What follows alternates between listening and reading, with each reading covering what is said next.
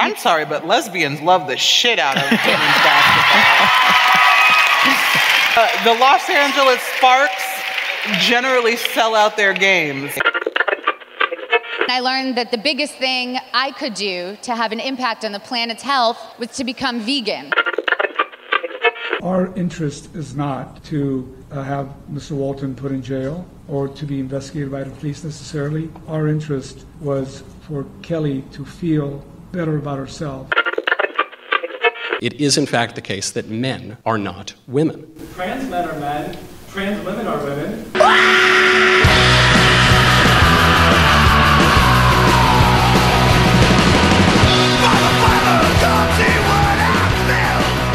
Hi, welcome to Last Man on Earth. My name is Lex Bergen. As always, I'm flanked by Matt Ralston. Since last we met, Matt has announced he's running for president. And why not? He has the politics of Bernie Sanders without the age issue. He's got the vaguely Irish roots of a Beto O'Rourke. Wait for it, Matt. And like Kamala Harris, he used to blow old black dudes to get ahead in his profession. Ralston 2020, he's even gayer than Buttigieg. I do seek the approval not of black people in general, Yes. but of old black men. You, the magical Negro is like your thing? Yeah, I just want to be cool with them. I want to play dominoes. I want to hang out in the barbershop. You know, You feel they're inherently Americana, sort of old school, right? Of like they've seen it all. You feel like you can measure up in their eyes. I think they say what they think. Yeah, not to you, Whitey, but to each other probably. I miss people that can be sort of latently homophobic, and it's somehow That's charming in a way. Do you hang out in black barbershops? I used to. Did you? I haven't found one in LA. I don't want to make the trip from my sort of gentrified neighborhood to the hood. You going to where Nipsey Hussle used to get his weave? Yeah, I don't want to get shot. Did you see, by the way, Buttigieg, the first, he's not the only gay presidential candidate ever, but he's the first openly gay presidential candidate, was on the cover of Time magazine. I did see that. I didn't realize that he also just came out like 3 years ago. Oh, I didn't know that either. Yeah, he was like a late bloomer. I mean, he was always gay, obviously, but he was a late bloomer. When he ran for mayor of South Bend, he was not openly gay. Oh, wow. I didn't know. I mean, I think he was like Cory Booker, where everyone's kind of like, that dude's probably gay. Right. But he wasn't like, didn't have a boyfriend on the cover of Time magazine, like holding hands. And I feel like that's the thing he has going for him is that he's gay. Well, that young. and he like translates plays into Norwegian or some shit to where Yeah. I'm like, is that a useful skill? That makes me think you're really strange that you would do that. I feel like people move from young white candidate to young white candidate, like phenom, like pretty fast, like from Beto O'Rourke to Pete Buttigieg to, this guy's gay, this guy like is vaguely Hispanic, although he's not Hispanic. Beto speaks Spanish. It's some little weird skill they have. I guess being gay is not a skill, but like something they can really promote as cool. And then of course Biden gets it and like has 10 times their numbers. Yeah. None of those guys are going to win, and they're not also going to be picked to be VP because they're white guys. So I think if you're a Buttigieg fan, this is your time. Like next month or two. I told my friend he had to go out with his girlfriend's like friends from high school. Like, they were in town, and he was obviously like super bummed out. So I told him to only talk about Pete Buttigieg, like to relate every single thing back to Pete Buttigieg and just see if anyone says anything in the morning. And he got like 5 texts, like really from his girlfriend saying like everyone is talking about the fact that you're gay and obsessed with Pete Buttigieg. So I thought it was like a win for everyone. I feel like everybody like here in LA or New York is talking about Pete Buttigieg, but if you went to South Bend, Indiana, people would not give a shit about him whatsoever. Like he would just be, no one would even care about him. Like, wasn't that the young guy we voted for mayor? Because who the fuck wants to be mayor of South Bend, Indiana? Right. You're the mayor of the 7th most important city in Indiana. Congratulations. That's run by Notre Dame, by the way. Congratulations. This week's show is sponsored by the Avengers Endgame. No, not the movie. The 3-hour-long suffering I endured due to my children. Fuck you, Marvel Comics Universe, for making 22 long, hokey, CGI-filled movies with big-name actors in silly Hispanics costumes. The Avengers Endgame, it ended peacefully while I was taking my second leak. The movie was 3 hours and 3 minutes long. And here's the thing. They're not bad movies. None of the Marvel movies are not bad movies. I mean, they're crafted fairly well. But they're not good movies. they're not like anything you'd watch again. There's no story where you feel compelled to like become emotionally attached to any element of the story. It's like reading a comic book itself. You kind of read it, it's kind of amusing, and then you finish taking your shit and you flush the toilet and you don't read it again. Yeah. But they make them like it's like, remember when old movies like oh, it was a Gandhi or some other Lawrence of Arabia, or like these epic films were 3 hours long, like these Oscar winners. Now you just turn these Marvel movies into 3-hour films, and I can't sit through like a bad story, just inside puns and jokes, and like Chris Hemsworth in his Thor costume just for an extra half an hour talking about shit. I don't get that at all. Have you ever considered like taking an edible or dropping mushrooms or something? No, I had a 40-ounce Diet Coke before the movie started, and then with previews, it's 3 hours and 20 minutes. Jesus. So everybody over the age of like 30 is going to pee like halfway through the movie because it's long. And by the way, they used to have in the old days they had intermissions when they had long movies, so people could take a leak and buy more concessions where they made their money from. But who can sit for 3 hours and 20 minutes through a movie that really has no it doesn't even pretend to have a compelling story. It's just CGI sequences and really huge actors and spandex. I think when I saw, what was one of the most recent Tarantino movies, the cowboy one? The Hateful Eight? Yeah. Yeah. That had a intermission as one of Tarantino's hipster film nerd things. Yes. And it really pissed me off. Oh, really? Yeah. I fell asleep That during that movie's movie. almost all dialogue, and it's just not very good. But the intermission, the hipster, like, ironic nod to intermission pissed me off, but then I had to be there an extra like 10 minutes, and that pissed me off. So I think we're gonna make a movie that's 50% longer than most other movies. It's like a real statement saying this is important. This demands extra time of you. So like the NBA game last night, the Portland-Denver game went to 4 overtimes. Okay, I felt that was important. Right. Like that was a great game. It went to 4 overtimes, and so it was a 3-hour long game. But it was just if they just made the regular NBA game 3 hours long. By just adding extra bullshit to it, I'd be pissed. Well, you gotta. I mean, if you're with another person or even by yourself, you got to bring a bottle of wine into the theater. But then you got to pee even more. Yeah. I mean, it's just like I can't go 3.5 hours. I mean, I finished fucking 40 ounces of Diet Coke before the movie started, and all I knew was like I'm not going to sit here for 3 hours. I'm not going to make it. The good news is you can go out, take a leak, whatever you do, a smoke break if you smoke, whatever, come back 20 minutes later, and you haven't missed anything. So I finally realized after about the 100th time at least, after over 30 years of going to movies, that the movie theater popcorn is really bad for your stomach. Oh, yeah, it's horrible. I love it. I was in horrible. denial because it's really good. Yes. But after about the 10th time in a row of getting sick, I was like, I just can't do it anymore. Yeah, you're eating just popcorn kernels and like weird oil. Yes, and although they have popped it, it still is the same as eating the popcorn kernels. It's just in a different format, but it is quite addictive and it is expensive. So I hated everything about it. I'm not going to see the next 9 Marvel movies they've lined up.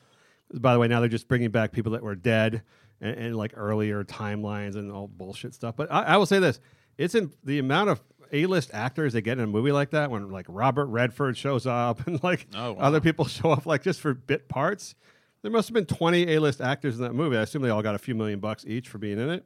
Yeah. I mean, Downey got like $50 million. Just all hating their lives for that couple days. It's just not. It's a mediocre, sort of fun movie. If it was 2 hours long instead of 3 hours, it would have been okay. And they just make so much fucking money. I hate them.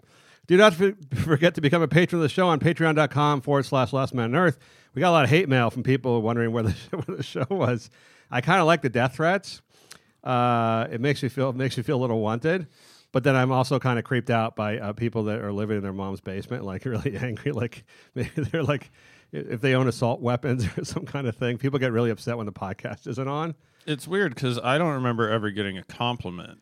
Only when we don't do the show we get massive amounts of hate, which says a lot about the people that listen to this. But I think that is the way in which like millennial to middle-aged white men think, which is like I deserve this. No, not that so much as like that's just how their emotion. That's the emotional range of like a standard person like that, which is like I get upset. And then that's it.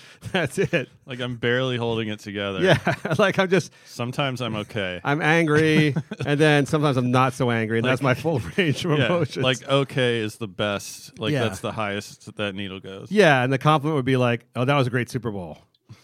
That's as far as it goes, and I'm not going to say anything because my range is not much greater than that range. No, and I don't think men should have that range of emotion. I don't need. I always tell people for the last 20 years at least, I've told people I don't need compliments as long as you don't criticize me. Just shut up both ways. I'm fine. Yeah, like I don't need to be adulation or compliments or praise of any kind. I don't really feel like I need that or require that.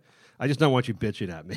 Just don't I actually don't need any feedback at all. Like, no. I just did this short film that I'm trying to make into a feature film.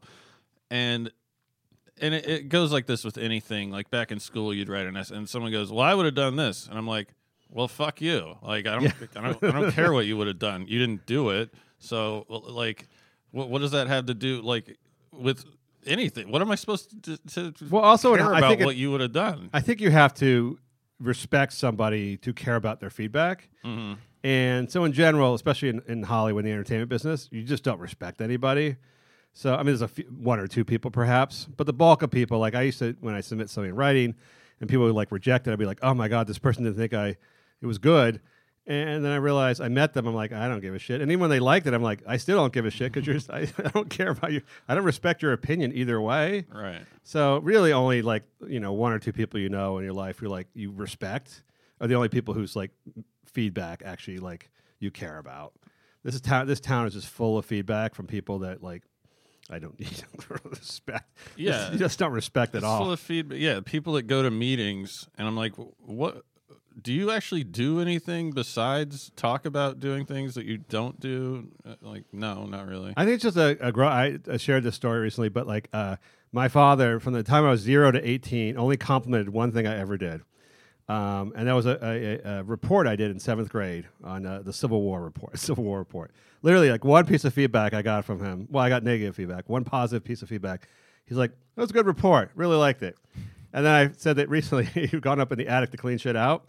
Many years later, found it, read it again, and told me it wasn't that good.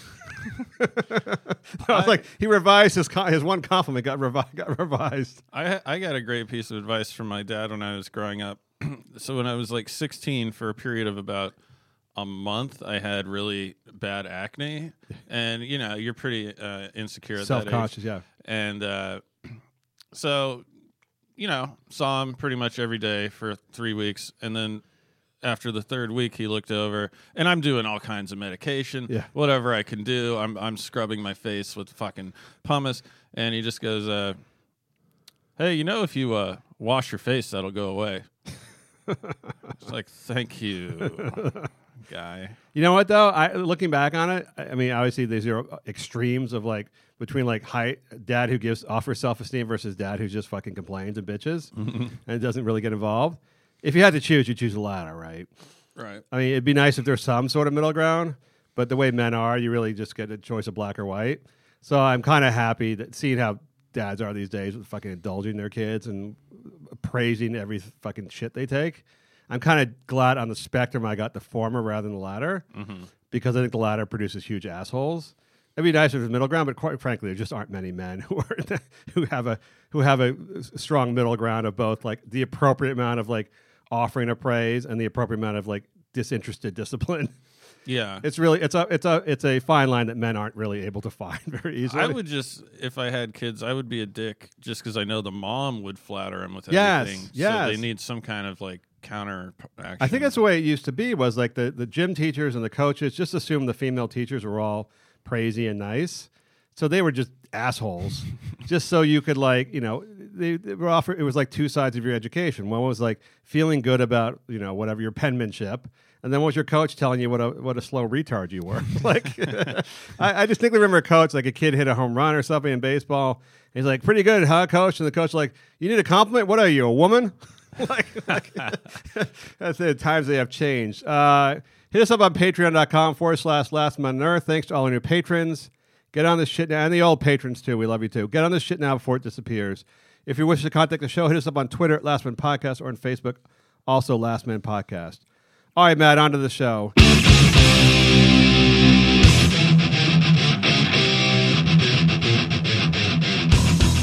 This show is dedicated to women, Matt. Largely, we're going to be making fun of women. So it's like the women. This is like GQ do the women's edition or something like that, where they praise Serena Williams and how powerful she is. Mm-hmm. So this is like that, but the opposite of that, because we're mostly just going to make fun of women. But it's the sort of the women's edition. And I want to start with Roxane Gay.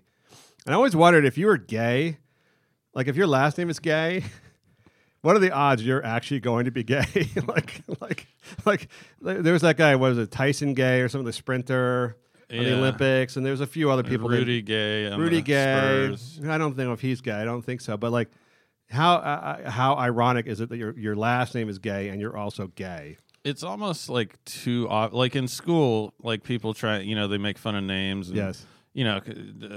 Trump being an imbecile and someone with whatever his problem is, but it's just like too obvious. Like I bet you don't actually get any heat because it's just too. Oh, if you're gay?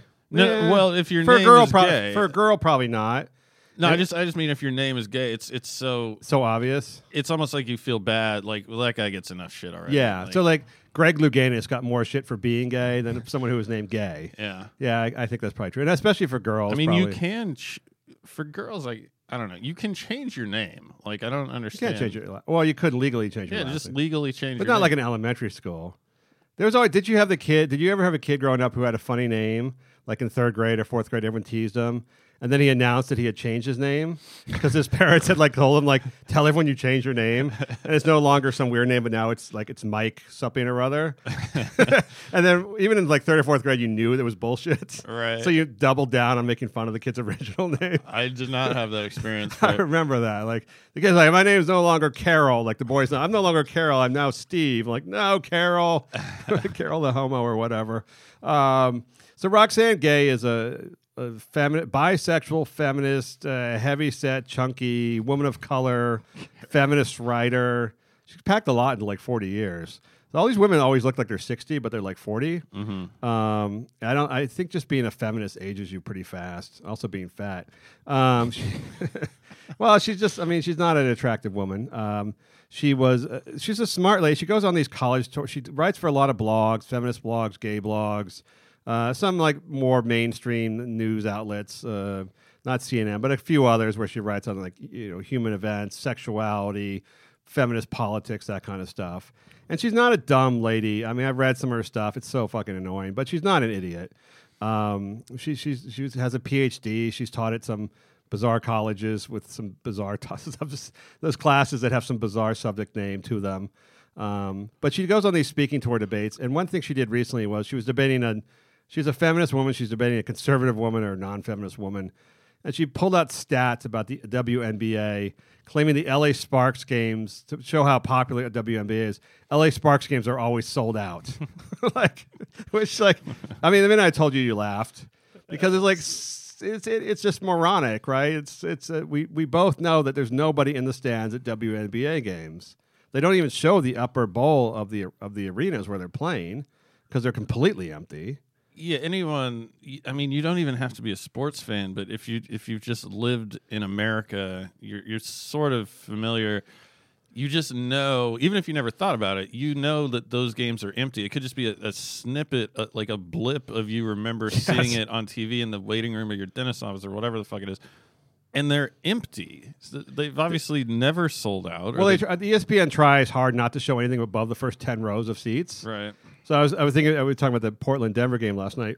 They did a ton of those shots where they pan around the whole arena, and everybody's doing the lights and their camera, their cell phone lights, and going crazy up in the triple upper deck. 20,000 people stomping. You never see shots like that in WA because they invite everybody to come down. It's like one of those poorly attended religious events where they invite everyone to be in the first 5 rows, or a wedding where nobody's there, and the minister urges everyone to move forward to make it look a little more crowded. There's nobody above the first 10 or 12 rows. No, I love it. I love the fact that it's subsidized by the NBA because the NBA thinks it'll help their brand if they have more girls and that turn into women that are fans, and so they lose untold amounts of money already. Yes. It's a total failure. And then you'll hear some woman be like, well, they deserve to get paid more. And you're just like, what the fuck are you talking about? Yes. Like, they deserve to actually pay to play. To play. Or give them profit. Give them like, okay, you get this huge profit share. Congratulations. Yeah, you owe us $50,000 per game. Yeah, if they got if the player pool was like half the profits, they would all lose money. Versus the NBA, where the players would all be making $500 million a year if they got half the profits. Yeah, if I was in the NBA, which I kind of am in my mind, I'd be like, I'm kind of pissed. Like, I feel like I'm losing some of my check on this every month. Oh, to the WNBA, Yeah. even to their small, tiny salaries. Mm-hmm. It's possible. So, but here's the point. So Roxane Gay just pulled up this point about how in her debate, on stage debate, on this debate tour. Don't know who attends these, but I guess they're fairly popular in college campuses and nearby. And she just pulled out the fact that at WNBA games, the LA Sparks games in particular, have been sold out. And then somebody went online immediately, of course, and pulled up the attendance stats from the last 21 years and found out there was one sellout in the last 21 years. And I believe it was the finals. It was it was probably free taco. It was probably free taco night. They probably closed the upper deck of Staples, and it was probably the championship game, the final championship game. And by the way, they probably give away a lot of seats for the tickets. I mean, tickets to a Lakers finals go for $10,000. I'm assuming these went for about $20. So it's not comparable, but nevertheless, it was a lie. It's just a complete lie. And you and I have not figured out whether or not she actually believed that WNBA is really popular because she's in such a small, tight social bubble where she thinks women's sports are actually successful for some reason, or she just blatantly lied, and as people do nowadays, and just doesn't care because she just figures no one's going to fact check her.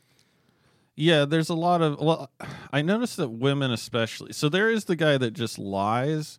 Yes. Like Trump does this all the time. But for example, recently he said, my father was from Germany. And it's like, I don't know how... He may be senile, actually. He might be senile. He might be shouting out the Nazis. He makes up convenient facts. But he is a... I mean, he's obvious about it because he's really poor at doing it.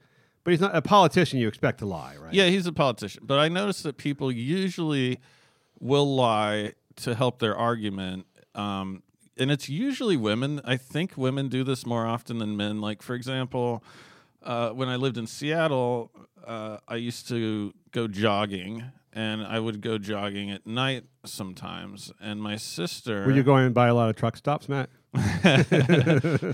No, it was a good, just down around East Lake. Mm-hmm. And my sister said, you shouldn't jog at night. And I said, why? And she goes, well, people get robbed all the time jogging. And I said, no, they don't. No, not really. You're just lying, basically, because it helps your cause. But I was doing it the other day. I was talking to my friend about something about the justice system. And I just casually said, well, probably 70% of judges are racist. Right. And he went, what are you talking about? Like, you're just making shit up. Yeah, there's no stat. I mean, it's not that you would know, like, you would not casually know the average attendance of a LA Sparks game. I don't know the average attendance. I would guess it's probably about 1,200 people, if I had to guess.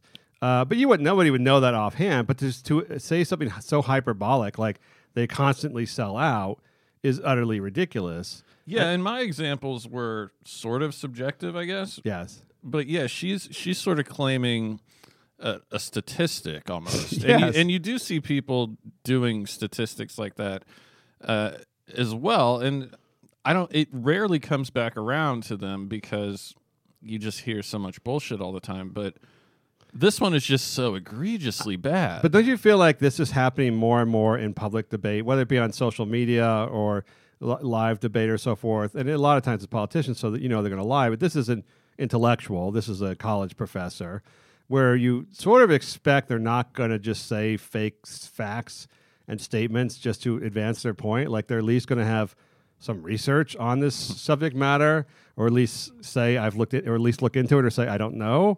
But to just blindly, I feel like this is happening more and more because people are now making social science points, right? So whether it be about transgenderism or any other hot social topic, they're all entirely subjective, right? They're all like arguing from a subjective standpoint. So facts are a lot less important, other than when you need them to make them up to support your subjective point of view. Well, I think here's what I think. I think that she thought it was close enough to kind of be subjective, and she didn't realize that it was the most wrong thing. Like that, and I mean, I can't even think of a comparable. It'd be like saying, well, I have 1 billion friends on Facebook. Right. And someone like, no, you don't. You have like 10,000. No. And it's not even something you can hide, like, Trump saying he's a billionaire or whatever. He's hiding it. It's just something that took about 1 second for someone to look up and go, no, that's completely the opposite of what you're saying. It's completely wrong. You know what's fucked up is I can imagine even after the fact, I'm picturing some fat feminist chick going, no, they do sell out all the time. Right? Like I can really imagine someone arguing against something that takes 5 seconds to deconfirm. I would guess if it was not a debate where there are actually people who are against her point of view, nobody would have looked. If she was just speaking to a feminist group, they all would have been like, yeah. They'd all be like, yeah, totally. They pay equal pay for equal work, whatever, some shit like that. I think our intellect, we've talked about this in various degrees over time, but I think our intellectual debates, our public intellectual debates have degraded over time. Mm-hmm. Like I think like even hardcore activists of decades ago were more reverential to facts. Not when they're protesting in the streets, but I mean when they had debates on college campuses, for instance, or on TV or PBS NewsHour things. I feel like they brought more checked information with them as opposed to just blatantly making up shit. Well, so we're in this new age and everyone has like confirmation bias, and whether you watch Fox News or MSNBC, like much more so with Fox for the record, but you're just fed misinformation. And they have these programs now that you can you can, so if you record someone's voice, if they've talked for whatever it is, an hour, you can make them on a program say whatever you want. You can. I see what you're saying. There's deep fakes where you can take Natalie Portman's face, put it on a porn star where she's blowing a guy, and right now it's a little. You have any examples of that? Oh yeah, deep fakes. It's great. It's called deep fakes. I want to say some of my elementary school teachers. Yeah, exactly. And it's a little bit in its infancy, but in just a couple years, I mean, you could have a video of me sitting here and saying that, whatever. Like I'm trying to think of what would be outrageous for you to say. Like I'm married to a tranny and I blow him every night, and you could put that out there. And like with Trump, and everybody will believe it's true with you, Matt. If only like a few years from now, if there was that tape of Trump saying, "Yeah, grab him by the pussy," I know for a fact he would have just said, "I didn't say that."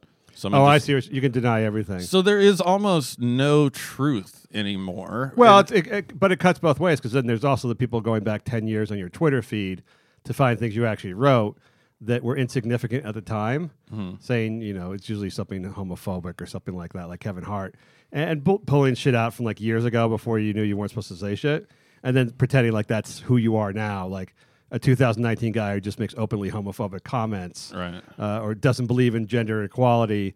I mean, Obama 12 years ago was against gay marriage, so it was a very mainstream thing. But now they pull it out like you just said it yesterday. So I think it cuts both ways. But I'm kind of concerned that people just especially when they're speaking to their own audience, they just make shit up. There's just very little. I think among college professors and the academia, there's very little. Even among research, there's very little reverence, I think, to pure fact finding and truth, and a lot more to sort of fitting your message to meet the audience, to be popular on social media, especially. Yeah, I think it's because there's so much content out there. Like we have more information than we've ever had, but at the same time, facts don't matter as much, I guess, because you can just essentially get your own facts. Like yes. Like Kelly and Conway said, we have some alternative facts. Right. And that is a frightening thing, or at least it's really strange to think about. But we didn't used to have it because you respected the news source to tell you the truth. So you assumed that the news source was telling you the truth. You didn't say, let me see your numbers. But now that you suspect everybody who disagrees with you, you ask to see the numbers, and now they have to produce numbers, and even if they have to make them up, they just make them up. Yeah, I remember in high school getting into an argument. I remember as a kid getting into an argument and going to the library with like 5 people and like finding a book in a stack, which I can still barely do. And I remember in high school getting in an argument with my friend, and the argument was that the Clippers made the playoffs in like 1991 or some shit. And he said, no, they don't. And I said, yes, they did. And I went after school to the computer lab, and it took me like half an hour to find the records, and I printed it out. On the 14.4 and dial-up. I showed him the paper, and we bet like $20 on it. Did he pay you? Yeah. Oh, good for him. But now, I mean, Jesus, like... Now you can just say whatever the fuck you want. Well, how would that work now? I could pull my phone out, and I'd say, look, here is why you're wrong, and he'd probably been like, fuck you. Yeah, you would have got your $20. You mentioned Natalie Portman. I want to mention Natalie Portman in this segment only because she now says she's another of these people who just she's on the UN Women's Council, where the fuck she is, and she just says stuff that's crazy. Like a lot of these women just say, and men, but mostly women in these feminist areas, just say shit that's kind of crazy, and everyone applauds them when it's complete nonsense. So here's her quote. She was equating why she's a vegan to her feminism. She said, only after I became active in women's issues did I realize that my veganism was related to these very issues. Dairy and eggs don't just come from cows and chickens. They come from female cows and chickens. We're exploiting female bodies and abusing the magic of female animals to create eggs and milk. That was her. It's so brilliantly retarded. Yes. I mean, you have to be creative to say something that stupid. She is like, she's equating it patriarchal, like of the many problems with it. Yeah. I would argue, well, you know, the cows that they milk and the chickens that they harvest the eggs from, they don't kill them. So, the male cows, I would say, probably have it a little bit worse. Yes. Because they actually get murdered, whereas for the meat. Female cow sits in the pasture. It's so stupid. Yeah, I think I'd rather be milked than slaughtered. If I had a choice, although a lifetime of milking, perhaps I might choose death if I was knew I was in for 20 years of Iowa farmer grabbing my tits every day. But I don't even think it hurts them that much. No, I think they I'm kind of thinking they dig it. And all the cows in the rodeo, the steers, that they tie a thing around their nuts. My friend didn't know that. We were watching the rodeo. He had no idea that the reason that they're kicking like that is because they cinch their nuts. Those are all guys. Yeah, male bulls in the bullfights who get slaughtered. Those are dudes. All dudes. Yeah, no, the women are. I mean, the fact that women produce the female animals produce milk and we drink milk. She's equating that to a patriarchal that we wouldn't take the eggs or the milk. It's only because guys have run things that we now consume those products. Whereas women would have been more evolved to understand that they would have rather starved to death than eat the milk of a lactating mother. Yeah, and on top of that, I don't have the stats, but I think that the number of vegan and vegetarian people is actually it's probably more skewed towards women. But of course, it's what she's saying, and this is the crux of a lot of feminist arguments. That evolution is misogynistic. Yes. And that is so blatantly fucking retarded. I think it's probably true, I would say in general, that women need less meat, right? They eat less meat. Just anthropologically, like women they don't weigh 240. Well, they need less calories. They need less calories. They probably had less need for protein because they weren't hunting.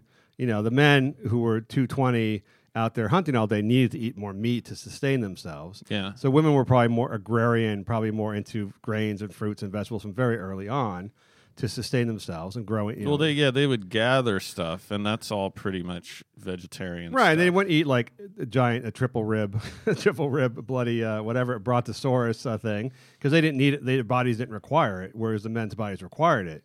But that doesn't really prove anything. The fact that men have found dairy and eggs to provide protein isn't because it was like, let's not go after the males, let's go after the females. It was just because it was an open source of protein to sustain themselves. Right. And also, as far as I know, women love cheese. So I'm going to go and you'll play yogurt. So I don't really understand. But the bigger point of this is, and she was speaking to a convention of teen girls, is that you can just say shit like this and everyone applauds. and no one thinks about what you're saying because it sounds feminist and vegan, and so it sounds politically correct and in vogue, and everyone just applauds, and like we're dumbing people down so much, like to the point that you can say something this idiotic, and everyone goes like, yeah, if you support women, you have to be a vegan to support women, which is, I can't think of anything worse than a feminist vegan. I mean, it has to be the worst creature on the planet. I've met a lot of them. They are, they're pretty into themselves. I heard I was having dinner with this girl recently, and she used a term I've never heard before, which is, so I said, "What are you into?" And she said, "Self-care." And so the other day I was taking a nap because I was very tired, and instead of like thinking, man, I'm a total like piece of shit, I should be working right now, it's the middle of the day, I thought, self-care. I'm practicing self-care. Self-care? Right that, just the name, I think they need a better title than self-care. It sounds like the opposite of selflessness. I mean, later I was beating off, and I thought the same. Like self-care. Now, pretty much anything I do that's indulgent, I just think is total self-care. Well, look, there's a fine line, like we talked about with the dads, one being brutal and one being overly indulgent. It's a fine line between like not taking care of yourself, not being kind to yourself, and just like focusing entirely on your own wants and needs and making yourself happy. So whenever I see, especially it's for guys too, but for women, ads or articles about take care of yourself, take time out for yourself, you're such a giver, buy this beauty product, buy this other stuff, indulge yourself once in a while. That seems to be a big theme of like female commercials. It's like, take some time to indulge. I'm like, what? Like what? Like, don't you do enough of that? I know. Like, is your life really that hard? I mean, yeah. If you're like an Ethiopian woman carrying the bucket on your head for 12 miles a day, yeah, you should take a cheesecake bite and enjoy yourself once in a while. But like, is your life as a marketing manager at the office really that hard? I mean, do you need to actually set aside an hour a day to indulge yourself because of that is such a chick thing. I had this girlfriend that I had was a horrible cunt. So she went on a bachelorette party with her friends to some extravagant thing, like they were in like Europe and like spas, going on this private island. And she got back, and a couple days later, she said with a straight face, "Man, I've had a hard time at work. I think I need a vacation." And I go, "Didn't you just have a," and she was like, she thought about it and was like, "Yeah, I guess you're right." But in her mind, she was like, "I need a week just to like get pedicures." I think it's like fine that people get like take vacation, of course, and they always talk about how Americans don't take a lot of vacation or whatnot. But we also have like the highest standard of living, so technically every day for most every American is easier than every day for everybody else in the entire world. Mm-hmm. So like the fact that you need a break, I'm not saying if you're a coal miner this applies necessarily, but if you're if you work in an office, if you have a white collar job or whatever. You'd like a vacation. You don't really necessarily need a vacation. Right. You'd like one. You have it better than 99% of the people in the world. It's hard to put it into perspective. It doesn't mean you can't take a vacation. It just means, like you talked about with your ex-girlfriend, you don't need a vacation from getting coffee and sitting at the office. It's not that. It's unpleasant, perhaps, not what you like to be doing, but it's not really comparable to what's happening in Suriname. I also wonder, to bring it back to her just utterly ridiculous quote. So I know there's like one chicken per person in America. Really? Which is frightening. I eat more than one chicken. Yeah, if you think about it, a lot of people eat chicken.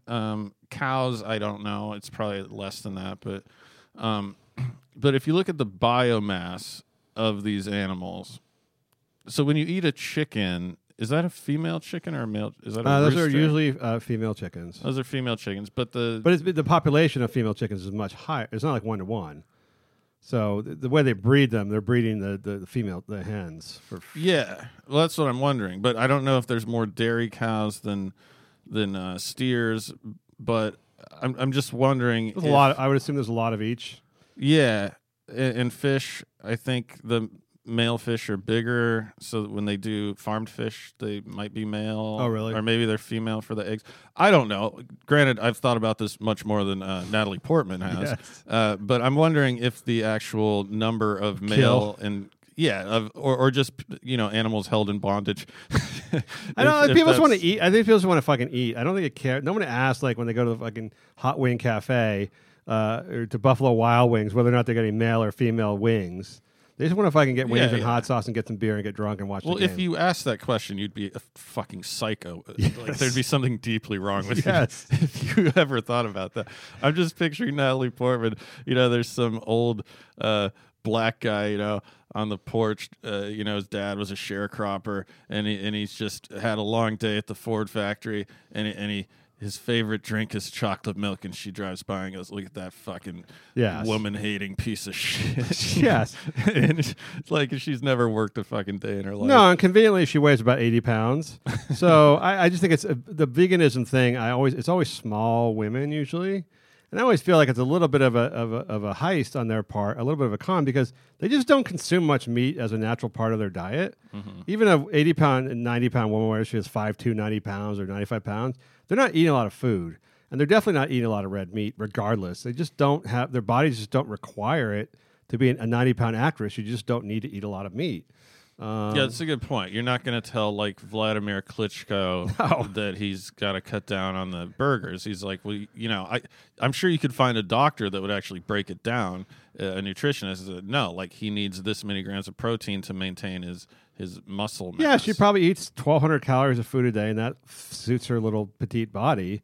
But for someone who's going for 3,000 calories a day and needs a lot of protein, it's just you're not going to get it. I mean, you just don't see a lot of high-end vegan professional athletes. There's just not a lot of them.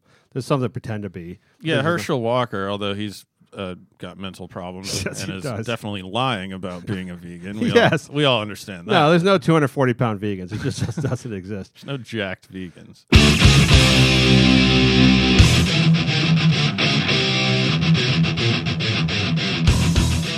Matt, I want to move on to a happier topic of rape. Luke Walton. I don't think so. Is it fair to say you don't like Luke Walton? I don't like Luke Walton that much. I have no fondness for Luke Walton. I don't hate him. No, but I don't like him. I don't like his face. And you don't like his face. I hated when he played in the NBA because I'm convinced he was by far the worst player in the league. He was, and he got how many rings? No business being in the NBA Yes. whatsoever. And then I was kind of pissed when he became, not like in a hater way. Yes. I was just like, Luke Walton's the coach of the Lakers. Like, what the fuck? He got a nice bump from the Warriors, I have to say, for being the assistant coach to the Warriors on those championship teams, because he didn't deserve to be a head coach. He didn't deserve to be an assistant coach either. Well, he wasn't. He was the third assistant coach for the Warriors, and then someone left. Alvin Gentry left, and then Steve Kerr got that weird back disease illness. Yeah. And then he got two promotions within a month, and he stood in for a little while, and they went like 23-1 or whatever the hell he was, not because of him, but when he was the coach. Well, the conventional wisdom was like, he must be a smart player because he sucked really bad at basketball and stayed in the league for some ungodly amount of time.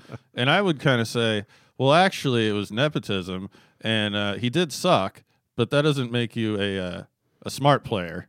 You just suck at basketball. He was an okay college player, I recall. I can't even picture him making a shot in the NBA. I know he played a little bit. No, he's a good passer. Good passer? Okay. No, he wasn't. That's what people say, though, because he wasn't good enough to actually get a shot off. Right. So, indeed, he did pass the ball. There's a lot of guys in college who, because of their size, they're just growing up basketball, they're pretty good. Yeah. But they get the NBA, just weeds out the guys who can't, or David Lillard. So anyhow, this woman, Kelly Tennant, a volleyball player turned into a sportscaster for Time Warner, Comcast, whatever the hell it's called now in LA. As accused, came out about a few weeks ago and accused Luke Walton of sexually assaulting her. I guess not rape, but there's no intercourse. I don't know.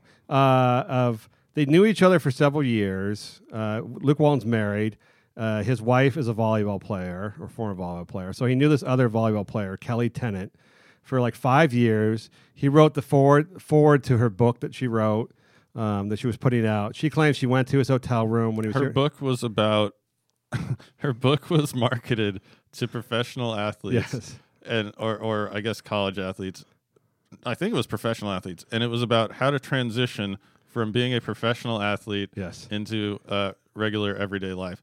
She got that published. Because the audience for that is about 500 people. None of them read. No. So unclear how that happened. Anyway, sorry. But then he wrote the forward to her. He was friends. She and his wife, I guess, were friends, and he worked at L.A. Lakers sports or L.A. sports broadcasting before that he became a Warriors assistant coach after he left the Lakers. He was working at Time Warner Cable, whoever had the Lakers channel.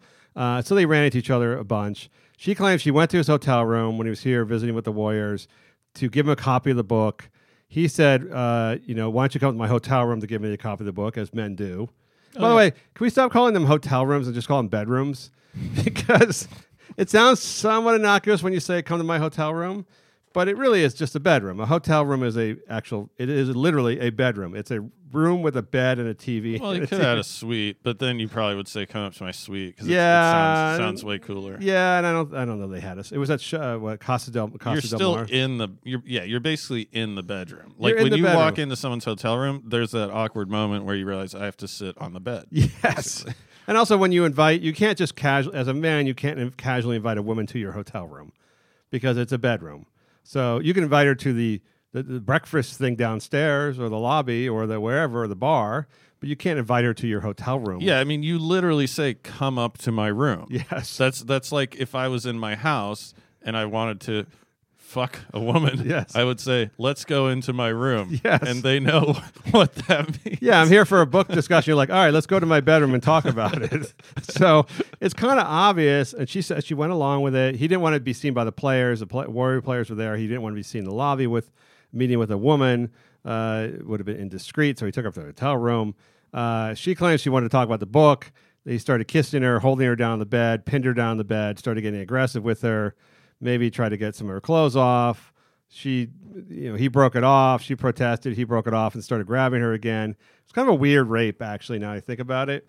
It wasn't really, I don't think he ever got his clothes off or her clothes off. And it was kind of like some weird kissing and grinding. She said he was like laying on top of her and he's kissing her. But he's like 6'8", like, got to be 250 Well, pounds. she's like 6'3" or 6'4". She's a tall woman. She's a volleyball player. Not that she could fight him off, but I mean, she's not like a petite lady.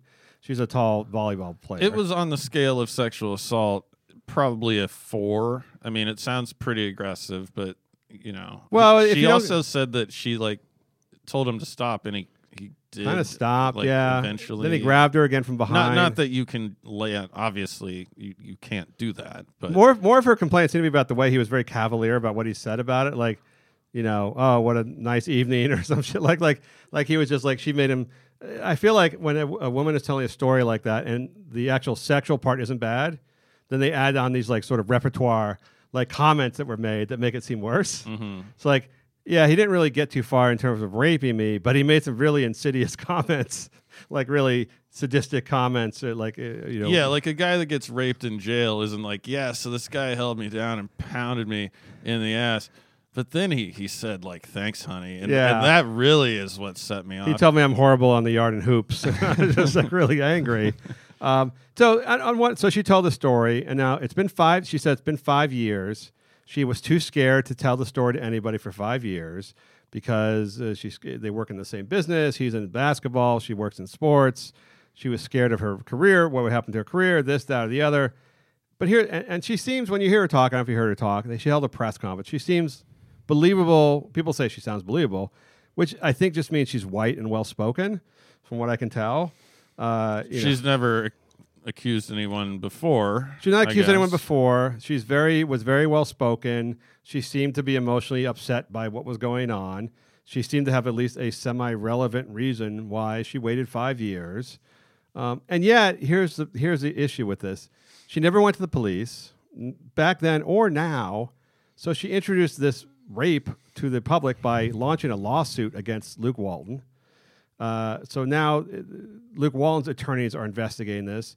Now the NBA, Luke Walton's he's the coach of the Sacramento Kings, was named the new coach of the Sacramento Kings for next year. So now the Sacramento Kings and the NBA are investigating, but who's not investigating? The police.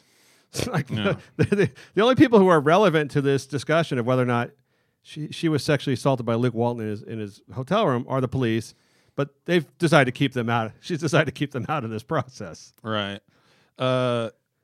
So I'm not saying that she is making it up, although if I had to bet on it, I'd say that she is.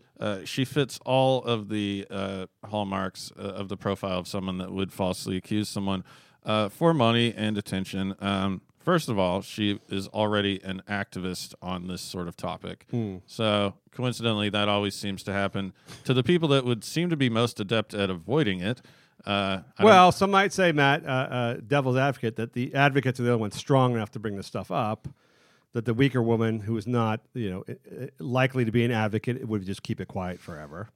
Well, that's bullshit. I mean, just bring it up. Anytime. I mean, you could look at any example of this, but it always seems to happen to the people whom it would benefit in the form of fodder and material for the very topic that they constantly talk about. Oh, you don't think though, she, as a sports reporter, she will be a little bit blacklisted because of this?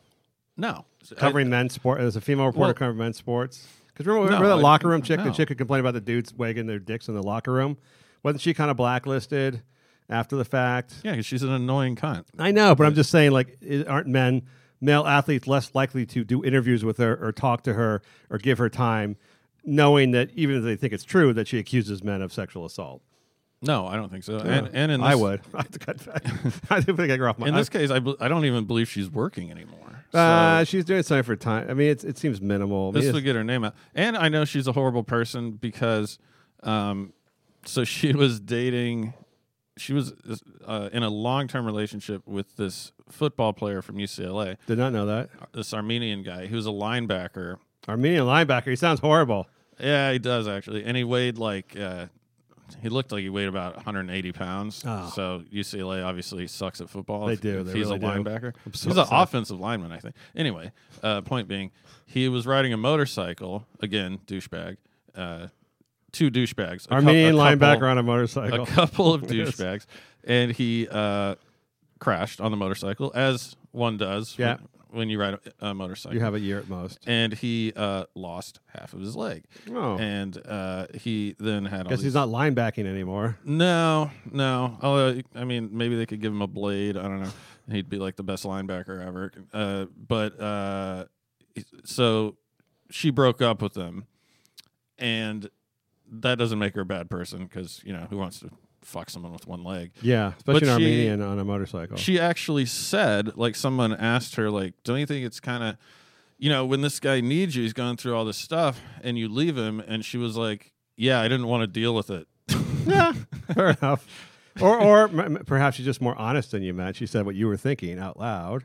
Well, yeah. I'm sure Luke Wallen. I'm just saying. I'm sure Luke Wallen said some stupid ass shit before too. Yeah. I just don't. I don't. Even if it. I'm going with the fact that it happened. That he said, "Come with my hotel room." It's his wife's friend.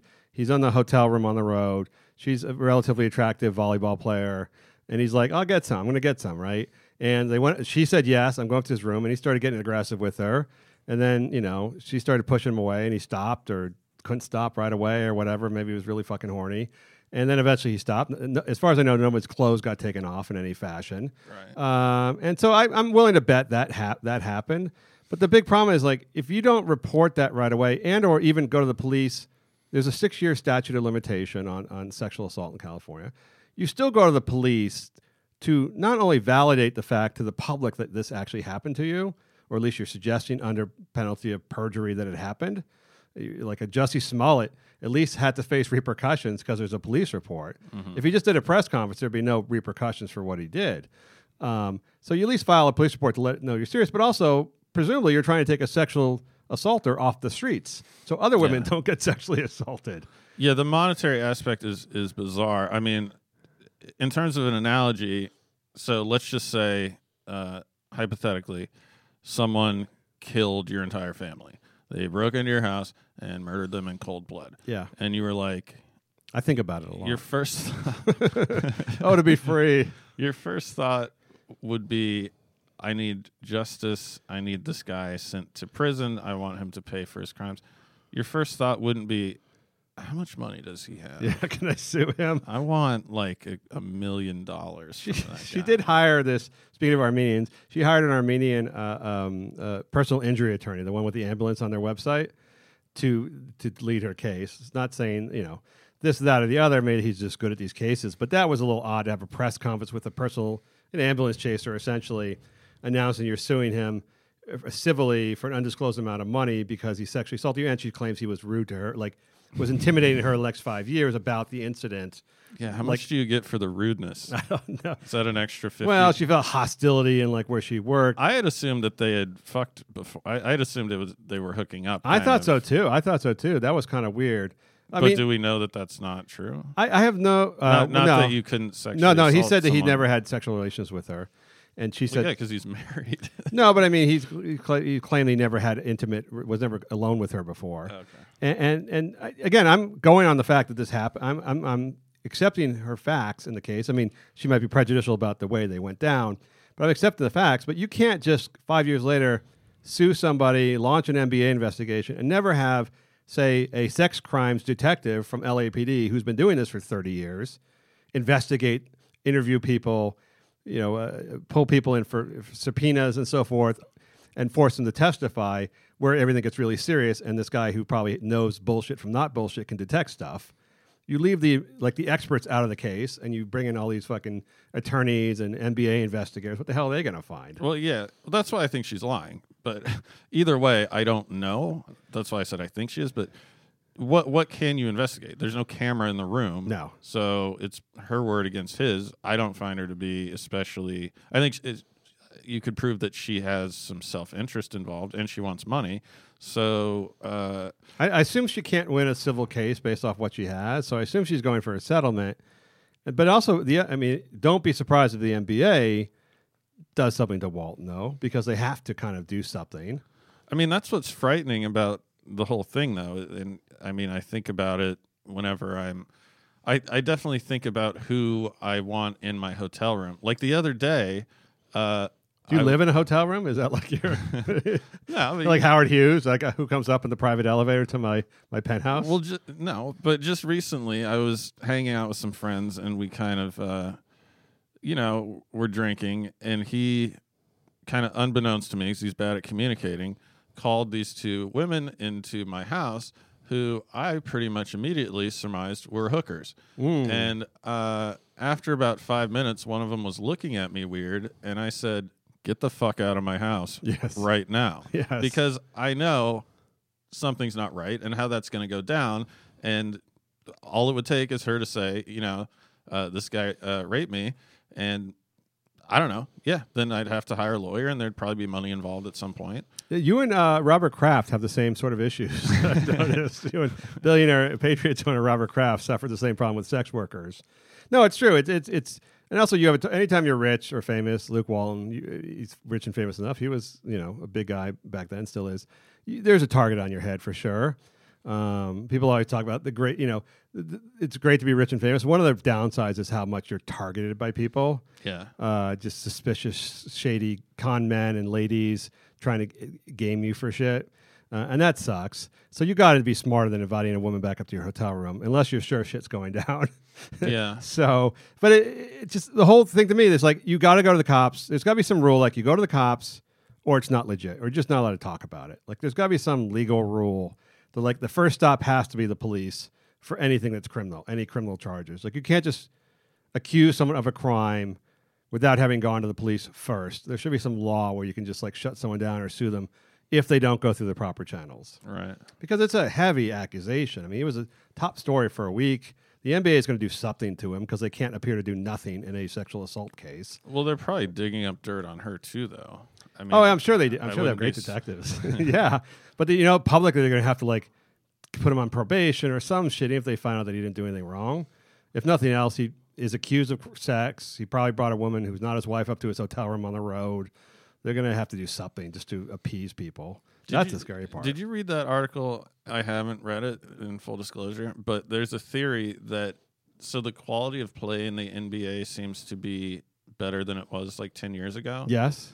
And there's a theory that because these guys aren't going out to these clubs all the time, they're just on Tinder. And so it's way easier for them to get laid without like spending time. And you mean they're not up late at night? They do seem they're just not out carousing. If they want to get laid, they just go on Tinder and some chick. There do seem to be less cases of like, who was it, like Charles Oakley back in the day with like 15-year-olds in his limousine, like with cocaine. Like it's like you do seem less of the nightclub incidents and that stuff like that. And I wonder also too if like just less weed maybe. Like guys weed used to be like at some point someone said it was like 60% among players, and not that it's harder to get weed these days, but I wonder if players are just imbibing less, smoking less weed. Maybe it's even a different brand they're using, but like less are just blatantly less stoned than they used to be. But you're right. There seemed to be a sharper number of sharp athletes on the court at any given time.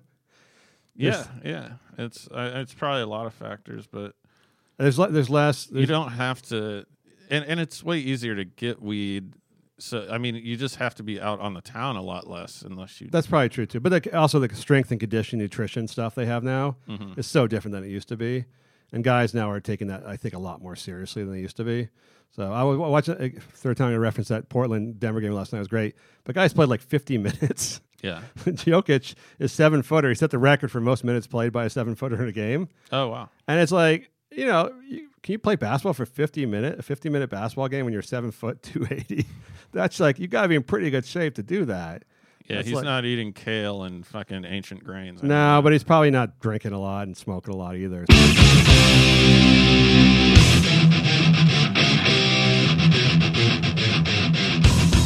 All right, Matt, I want to talk to you about your new book.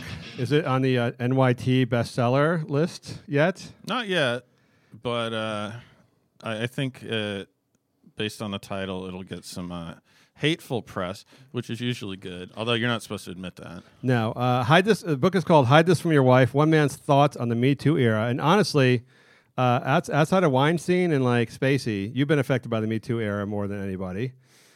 Kind of see you as the bisexual Kevin Spacey. This is like a collection of all your thoughts about how men have been screwed over by women, especially in the last few years under the Me Too era. Is that about a good summation of it? I don't know if I'd phrase it that way. I mean, I don't know if men have been. It's basically just debunking a lot of the poor logic that a lot of the Me Too movement has centered around so far.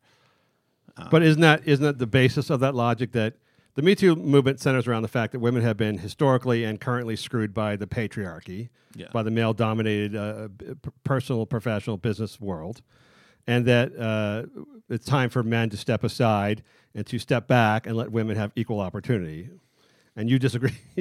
So, which part of that premise do you just? I assume you on the outcome on the input side, you agree that women should have equal opportunity. Of course. So you probably disagree with the framework, right? I think they do have equal opportunity. In fact, I think they have more than equal opportunity. So to continue saying that you don't have equal opportunity and that you're disadvantaged is dishonest. And I think half of them actually believe it because they've been taught this. And I think the other, I wouldn't say of the people saying this, there's plenty of normal women who are well-adjusted and do just fine and are cool. But don't you think they generally believe this generally as well? Yeah, well, if you told anyone, like, hey, don't you have it really hard? If you said that to me, I'd be like, yeah. Yes. But meanwhile, we all know that if myself and a woman of this sort of comparable race, age, and level of physical attraction, etc., applies for a job, they're going to get it over me. We all know that and understand that. And if you think that's wrong, you're wrong. I agree with you in principle. I think we're a little warped in being in LA and Hollywood, where it's especially prominent. That's especially prominent because there's probably places that are less progressive, that are less liberal, less creative arts industry, where it's probably not exactly like that. Yeah. So I think there are probably places, but the thing that those jobs are also less desirable. They're highly less desirable. But the thing that I think kills me is that, or I disagree with, I'd say on your thing, is that like it's definitely college-educated white women. I do think minority women still suffer worse than anybody else. Yeah, but they're not the ones complaining. No, that's right. Yeah, correct. Ironically They're not Me Too hashtagging. No. But I think, being in New York or LA or on the coast and with upscale, college-educated, relatively smart, white-collar women, that's definitely what I agree. But I do think on the other end of the spectrum that minority, black, and Hispanic women gets fucked worse than anybody, pretty much. Yeah, absolutely. Versus their male counterparts. Yeah, I mean, that's why I think I did try and clarify. Like, yeah, it's the women that are vocal and complaining, yes, and all of the things that you just said. But there's just such the a women level. you date. You don't date like a lot of like black women from Compton, right? Not that you would, not that you wouldn't, but you don't come across them necessarily. Sort of, but Yes. but they respect Like a gang bitch. Do you have a gang bitch? I don't. I learned that lesson a while back. One of them stole my house key. Had to change the lock. Okay. But there's just this crazy double standard, and they get pissed when you call them out, and they can't argue, so they just go, "Oh, well, you're just a fucking loser. Oh, you're a men's rights activist." Absolutely not. I don't give a shit about men. I want everyone to have equal rights, but that's just a way of demeaning you. Like, I told this one story. I went to my friend, girl. I went to her birthday party at this hipster shitty bar called Good Times at Davy Wayne's. Don't ever go there. And in fact, if you're in the neighborhood, graffiti it. I'd rather go to Dave & Buster's for the evening. Oh, 100%. And she's wearing booty shorts. Her butt's kind of hanging out of her shorts, and she looked good. And I was wearing much more conservative shorts, but given that it was 90 degrees out, they were shorts. And so the bouncer, who's this arrogant man, said, no, you're not coming in. And I said, why not? And he said, you're wearing shorts. And I said, well, every woman in here is wearing shorts. And he said, well, you're not a woman. And I said, that may be the best compliment you got all day. And I might come back and kill you. Wow. And then I said, well, I identify as a woman. Yes. And he said, get the fuck out of here. Work. But I told everyone that it pissed me off because it kind of ruined my day. I couldn't go to the party that I planned on going to. And every woman's response was, I can't believe you're complaining about this, you fucking loser. And it's like, well, that's easy for you to say because you have the double standard. You get to wear. What if you'd worn booty shorts to say Hamburger Mary's? That'd be fine. Yes, you would be let in. I'd get free drinks for the night. Yes, you would. A famous gay bar in West Hollywood. So the double standard does apply to heterosexual men largely at straight clubs. There's a ton of double standards. I mean, dude, one of the weirdest ones that I was just thinking of for some reason, because I forgot to put it in the book, but so in New York City, you are not allowed to purchase a large soda. Correct. In the same, because of health reasons, in the same city, it's illegal if a visibly pregnant woman is throwing down shots of whiskey to not serve her that. Really? Because she's pregnant. Oh, because she's pregnant? Yeah, there's a bunch of rights. Well, the thing that kills me about this, and I think it's sort of based on this, is that and I always write about this, go back to this because nobody knows about it, was that when affirmative action was passed in the early 60s, it was designed largely for black people. There were not very Hispanic people of any sort of political significance in this country at the time. So it was there were riots, and Dr. King was coming up. There were riots in various cities in the North and the South, Jim Crow laws. And so the civil rights and the affirmative action that followed in the early 60s under Kennedy was really designed to be equal employment, equal opportunity for black people, men and women. Mm-hmm. And at some point, a few years later, after the civil rights law was passed and the affirmative action laws were passed, a bunch of white feminist women went back. This was like 4 or 5 years later, and had amended the affirmative action laws to include all women, not just minority women, but white women, claiming that they were an underprivileged class that was oppressed, institutionally oppressed. And that was a huge thing that happened, and nobody really paid much attention to it. But that was, since that time, 40, 50 years ago, by far, the largest beneficiary of all the benefits of affirmative action have gone to white women. Yeah. Which is insane because, well, maybe at the time they had somewhat of a case that they were treated less well than white men. They were treated way better than minority women and still are. And they've assumed all the college benefits, professional benefits, the career benefits, the higher pay, all the academia stuff, everything has gone. Scholarships has all benefited by vast majority to white women. So when they complain now about that group in particular about being oppressed, they have gotten away somehow with claiming to be a minority group, an oppressed minority group, as if they are black women or Hispanic women, which they're clearly not. And everyone just sort of, the mainstream press, media, everyone just sort of agrees with that, and it's kind of gone to the heads of women, whether it be Natalie Portman or somebody else, that even if I'm really successful and really well off. If I'm a woman, I'm still innately oppressed. Yeah, it's definitely gone to their heads. I mean, I had, again, an ex-girlfriend named Maria, huge bitch, if you ever are on the UCLA campus. Your ex-girlfriend seemed like a great lineup of ladies. Yeah, there's some problems. By the way, they all speak really highly of you. Yeah, no, they all use you in analogies of a great man that got away. Yeah. They all say I'm a total the one that got away. But she was complaining about her job, and she would call it an argument. I just was calling it a discussion. Yes. I said, well, it seems like a very cushy job that you have. It pays well, and you work in an office, and so I said, how many men work in your office, by the way? She was like, what? 0. And I was like, how many coworkers do you have? She's like 5. The whole department's women.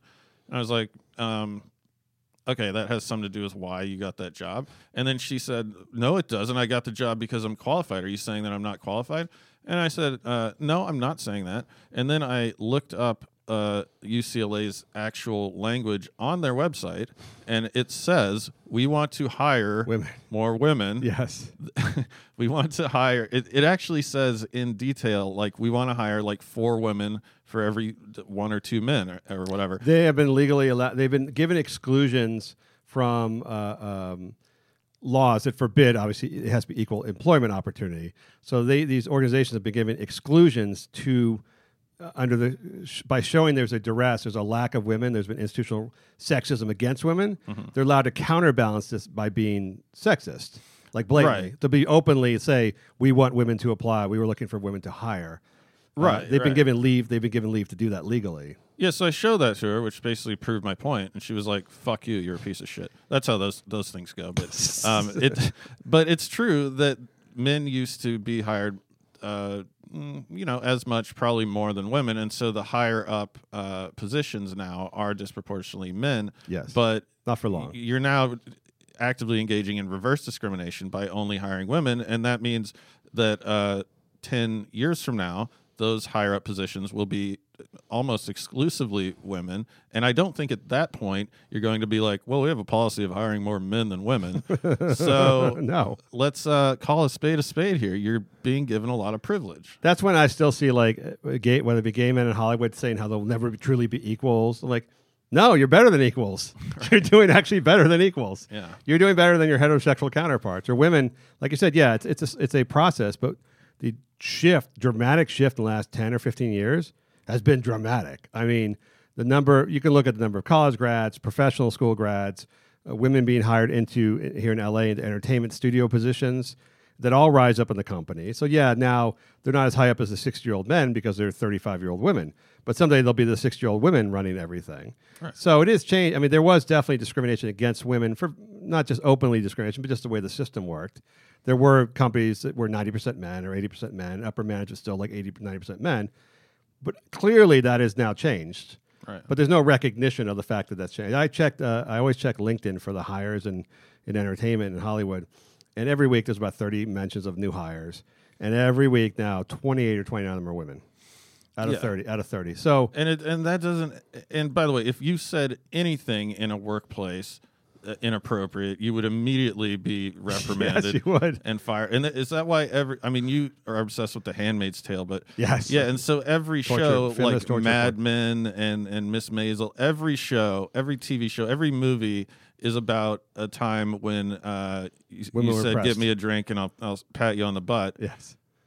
That was a long time ago. Yes. And but they're acting as though that's still the culture, and we all know that it's not. And the other thing is too is they're equating it to actual minority groups, which bothers me a lot because I'm very libertarian in many things, but I do actually see the systemic racism that still exists against minority groups. Mm-hmm. So women, ostensibly white women from good backgrounds or in professional positions, are still trying to make themselves congruent with minority women, Hispanic women in the fields picking strawberries, black women trying to get jobs in the cities, where there is a large amount of institutional racism and things huge obstacles working against them, and they're trying to equate themselves with that. And that really, there's only so much like care a society can give to like people that are screwed by the system. Like, there's only so much care the system will give to the people screwed by the system.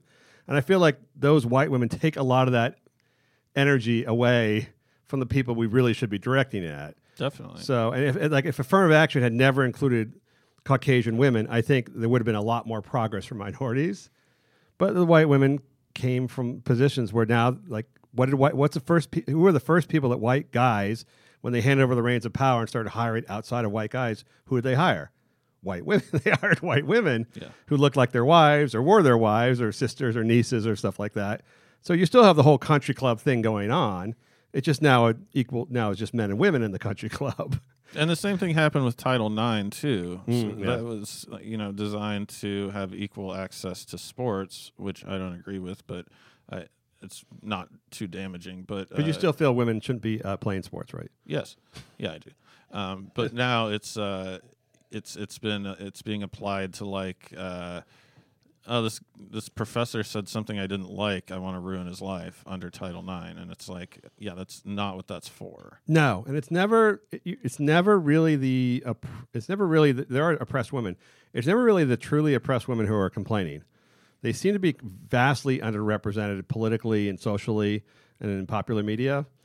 Whereas, like you mentioned before, the people who are complaining about Me Too seem to be the people that have it by far the best. Yes, absolutely. Check out Matt's book, Hide This From Your Wife. Yeah, you have to go to Amazon and go to like Kindle because it's an ebook.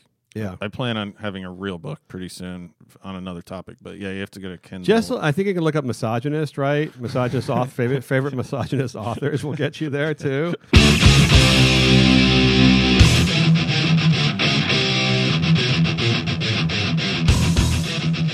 Man, I want to talk about a real female athlete, Mary Gregory. We got an email from Amy. How come not a single major news organization is talking about that trans woman powerlifter who shattered 4 American lifting records, or about the fact that she is ruining women's sports? So Mary Gregory was a man who decided to become a woman. I'm just getting angry. Recently, right? Like a year ago, just identified as a woman and went through some of the hormone stuff or whatever, put on a wig of some kind, and now competes in powerlifting, and looks like a dude. Of course, in a wig, and went to this. It looks like more of a dude than I do. It's just a guy. It's a guy with who's got like a bob haircut. Yeah, basically a shitty haircut. A shitty haircut. And so Mary Gregory, the newly named Mary Gregory, went to this powerlifting competition somewhere in the U.S. and won 9 out of 9 competitions.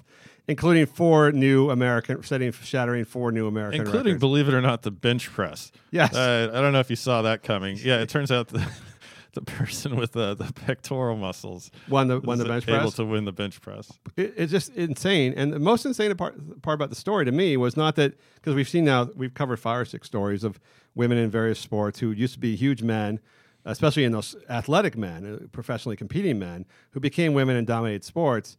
But this one was kind of crazy because not a single sports or mainstream news outlet covered the story. They just didn't cover it. They didn't cover it for the accomplishment. They didn't cover it for the backlash, which came from every single female athlete who competed and everybody who watched it on TV and every single female athlete around the world. A number of legitimate female Olympic athletes came out and said, this is just fucking bullshit.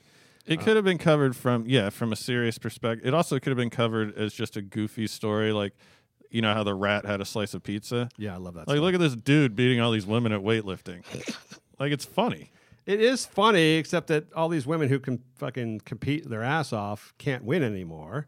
And this woman, Mary Gregory, trans woman, sent out the Instagram like, I was really worried about how I'd be received as a trans woman at this competition, but thank you to everybody for being so accepting and or else. Meanwhile, every other Instagram or Twitter is like, screw you, you screwed. What is this? You're a dude with a long hair and you're beating us in weightlifting? It's just not fair. I mean, we've covered these stories so many times now, and the only people who are not afraid to bring up this topic was like Martina Navratilova, other female athletes, generally lesbian, a lot of lesbian feminist athletes, legit athletes, who are just see what the hell's going on, which is dudes are competing as women in power sports and just shattering all women's records and destroying it for every lady involved. Yeah.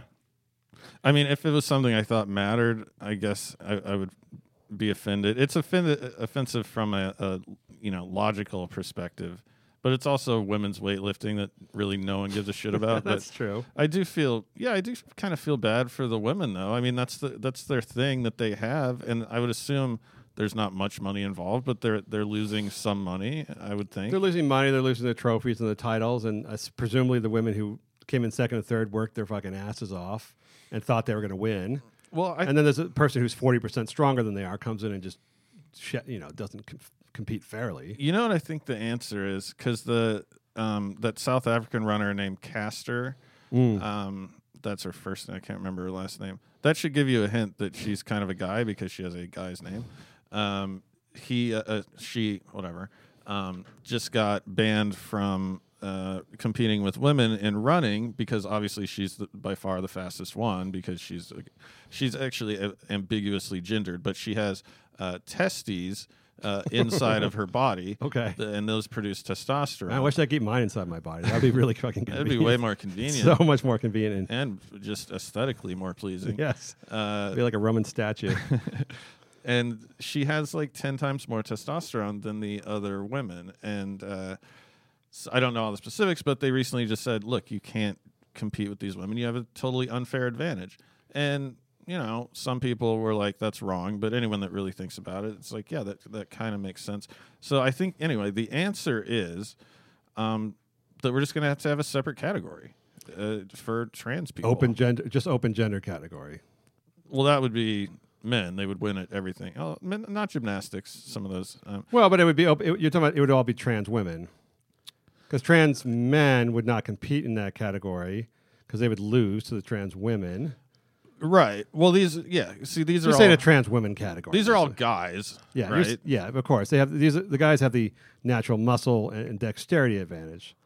Yeah. Although in the case of the South African Caster woman, she's neither really a man or a woman, but she's more of a woman, and she identifies as a woman. I just think there should be a separate anything goes category, a gender fluid category. Who do you suppose the audience for that would be? Like the Special Olympics. That'd be day 3. That'd be like the final. Not very much. Oh, you mean like they do the Special Olympics like 2 weeks after the regular Olympics, and then even after the Special Olympics, they would have the gender neutral Olympics. See, the problem is just like we were talking about in terms of having these privileges and double standards.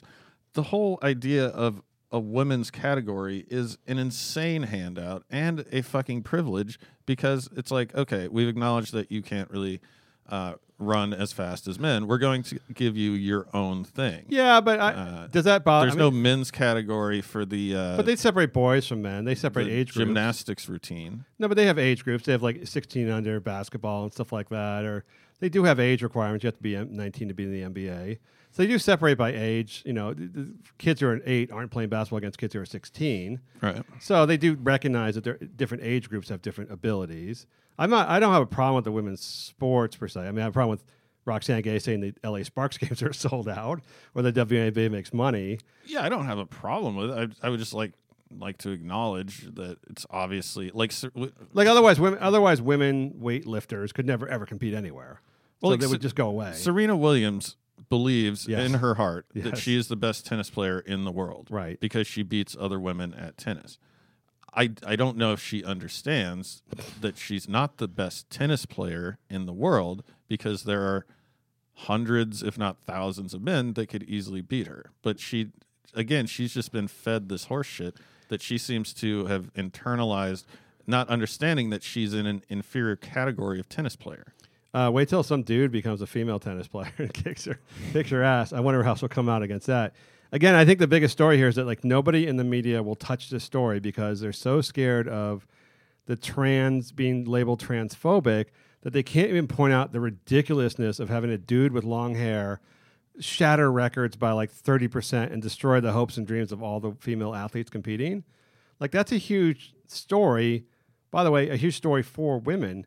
So there's this intersectional chart which kind of says who you're supposed to be more afraid of. Mm-hmm. And trans is definitely above women, lesbian female athletes who you thought would be okay. They must get a lot of privilege in the press, but then there's they're topped by trans people in the intersectional Olympics, and so they're not allowed to talk about it. Well, dude, so I sent, and I hate talking about Rain Dove so much because I don't really the give future a shit. Mrs. Matt Ralston or Mr. I don't know. She is so blatantly on many occasions made up stories to flatter, to make herself insert herself into the news. And one of them on my blog, mattralston.net, I thoroughly took her statements and looked at. So she claimed, I guess I'll make this real quick, but she claimed that she was a firefighter and living as a man, and everyone thought she was a man. And I looked at her Facebook photos of this firefighting, and she has enormous tits and looks like sort of a chick who's not very attractive. Right. But no one would think she was a man. So she's going around on campuses saying this shit, lying about all kinds of shit. That is one that I was able to verify she was lying about. Anyway, so I hit up the Daily Mail, who publishes all of her garbage without fact-checking it. They don't respond. Various other media outlets that don't respond. Perez Hilton, I go, look, this person, this internet celebrity, is a liar. It's unequivocally true. And no one wants to touch it. No one wants to say, no one wants to call her out because she is a LGBT person. And it's fucked up.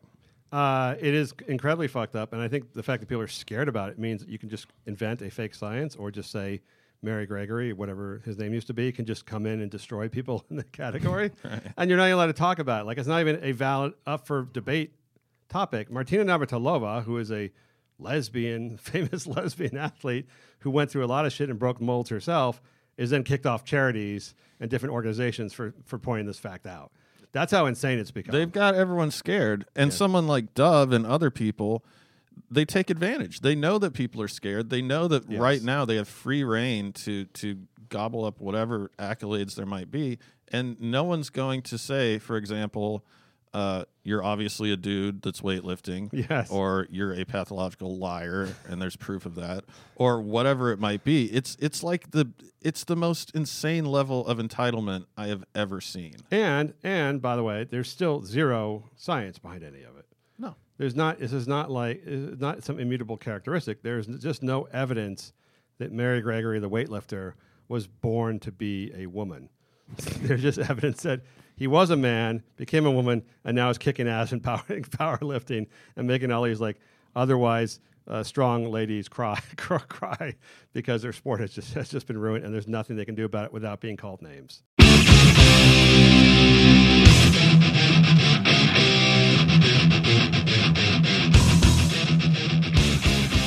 Matt, we got an email from Rick about that. Well, he said, is it wrong? I'll just read his question. It seems disturbing. Is it wrong that I'm tugging one out to a Muslim chick in a burkini and a hijab and SI swimsuit? No. Everyone's seen this woman. I forget her name, but I'm going to say Muslim name. She's the SI every year for the last, I don't know, when they decided that they couldn't just be, actually, they literally had a woman diversity editor take over their swimsuit thing and to empower women and the SI swimsuit thing. I don't know why, because clearly they make all their money from having hot chicks half naked on their magazine. So that hasn't, where they get their money from hasn't changed, but the public profile SI wanted, especially when they're owned by Time Warner, was that they're very diverse and open to women. They're not just sexist, misogynist, cheesecake photos. So they started having the heavyset women. Ashley Graham was on there, some other heavyset ladies in the bikinis. Then they had the old ladies, and then they had like the disabled ladies, and then they had the just blatantly unattractive ladies. They haven't. They the still hair lip lady. Still haven't had an amputee, but we all know it's coming. It's coming. Anything. And by the way, the real hypocrisy of this, of course, is that as much as they promote this in their press releases and their press conference, if you ever look at the way their website or their magazines are set up, it's 50 to 100 pages of just classically hot models, half naked, before you get to anything that is what they're promoting as like the new face of the SI swimsuit thing, because they know where the consumer purchase is coming from. No one's buying the magazine of like the 70-year-old lady in her bikini, so they know where the money's coming from. But here's the question. Here's what I read from this. I don't know about Rick, who's tugging one out, but the idea that the woman who's fully dressed in a bikini and hijab, because that's part of her Islamic roots, she's not allowed to show skin in public, isn't that sort of a lose-lose situation in the fact that, like, one, you're showing that a symbol of oppression for women in Islam. Is just they're not allowed to show any skin, which was a rule made by men, so that women would not be sexy to other men. You're still showing her enslavement. It's sort of her shackles. Mm-hmm. And at the same time, it's not sexy because she's fully dressed and covered head to toe. So I don't even understand what they're promoting with that photo. Is it like what Islam is, like the subjugation of women? Islam can be sexy, but it's not really sexy. And I don't know, because it's still. So the whole issue, the whole thing is based on, outside of this Muslim woman, but historically, and 99% of it, like you said, is based on sort of Western standards of how much clothes you can wear. So it's very socially acceptable at the beach to wear a bikini, and it's normal. And you rarely see someone wearing a full suit hijab.